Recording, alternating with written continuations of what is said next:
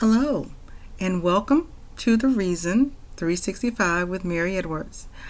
So today we have arrived at part 3 of my testimony, and this section of my testimony is titled My Life After Coming to Christ.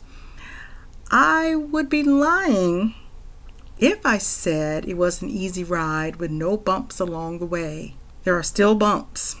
Being a new Christian can be difficult. Even as a seasoned Christian, I still remember it can be tough. And even as a seasoned Christian, it's tough. Christian life can be so difficult, navigating the waters and finding your true fit. I had to learn what to look for in a true Bible-believing church and make sure that the Word of God was being preached correctly. My beginning walk with Christ was very shaky because considering myself a sinner was really a hard concept for me to grasp, even after accepting Christ. Still thinking of myself as a sinner. Christ now is sought first. Through this whole daily process, I know that I have been trained to be an apologist. Doesn't mean I walk around apologizing. I look back and see the groundwork in hindsight. My belief had to be firmly planted in my soul. My seeking and knowledge gathering was being built for defense of God, not against God. But my sinful self was clueless. Through my work with Precept Ministries International as an inductive Bible study leader, I believe that people must discover biblical truth for themselves and get to have a relationship with God through Jesus. God calls people for His purpose from all walks of life. I truly believe that all are called to come as we are, but in Christ, we must change who we are. I am a 100% believer, but I can still be messy and usually get in my own way by telling God He's too busy, so I will handle it. And I have times when I tell God what to do. I have had talks with God that begin with me asking, what is this spooky spiritual mumbo jumbo? My code for either I don't want to understand or do understand but don't want to accept it. Hard-headed. Almost 12 years ago, I experienced a great personal loss and began a fight for my natural life and my spiritual life. I want to say this clearly.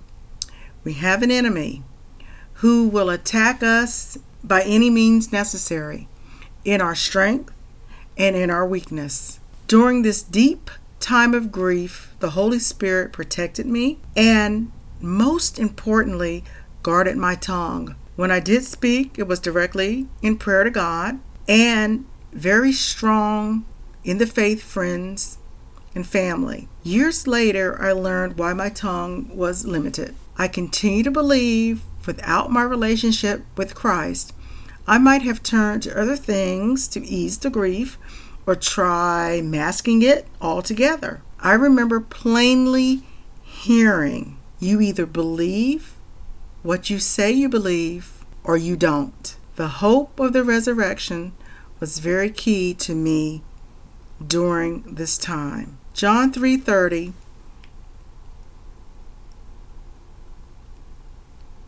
Daily, 2 scriptural references guide my life. John 3:30. I know I definitely have had to decrease. I've had to stop making a lot of excuses and focus on making adjustments.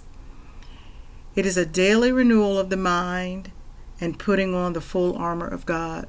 Also, Revelations 3, verses 15-16 serve as other wake-up verses.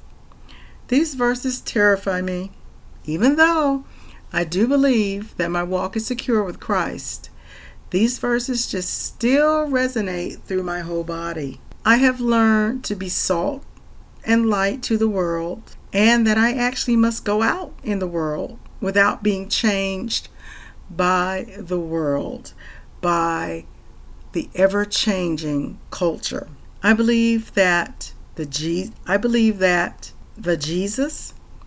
that I dismiss so often is the I love you Jesus.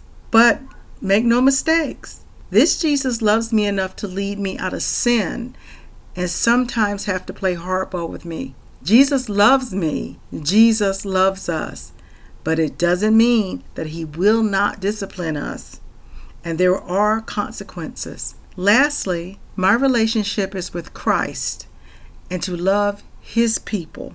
I am the church that he came to build. He did not come to build brick and mortar places. He came to build the relationship with those made in his image through our hearts and minds. This is the Reason 365 with Mary Edwards. I hope you have a wonderful day. And if no one has told you today, I want to say I love you. And you may ask me why. And the reason is Jesus.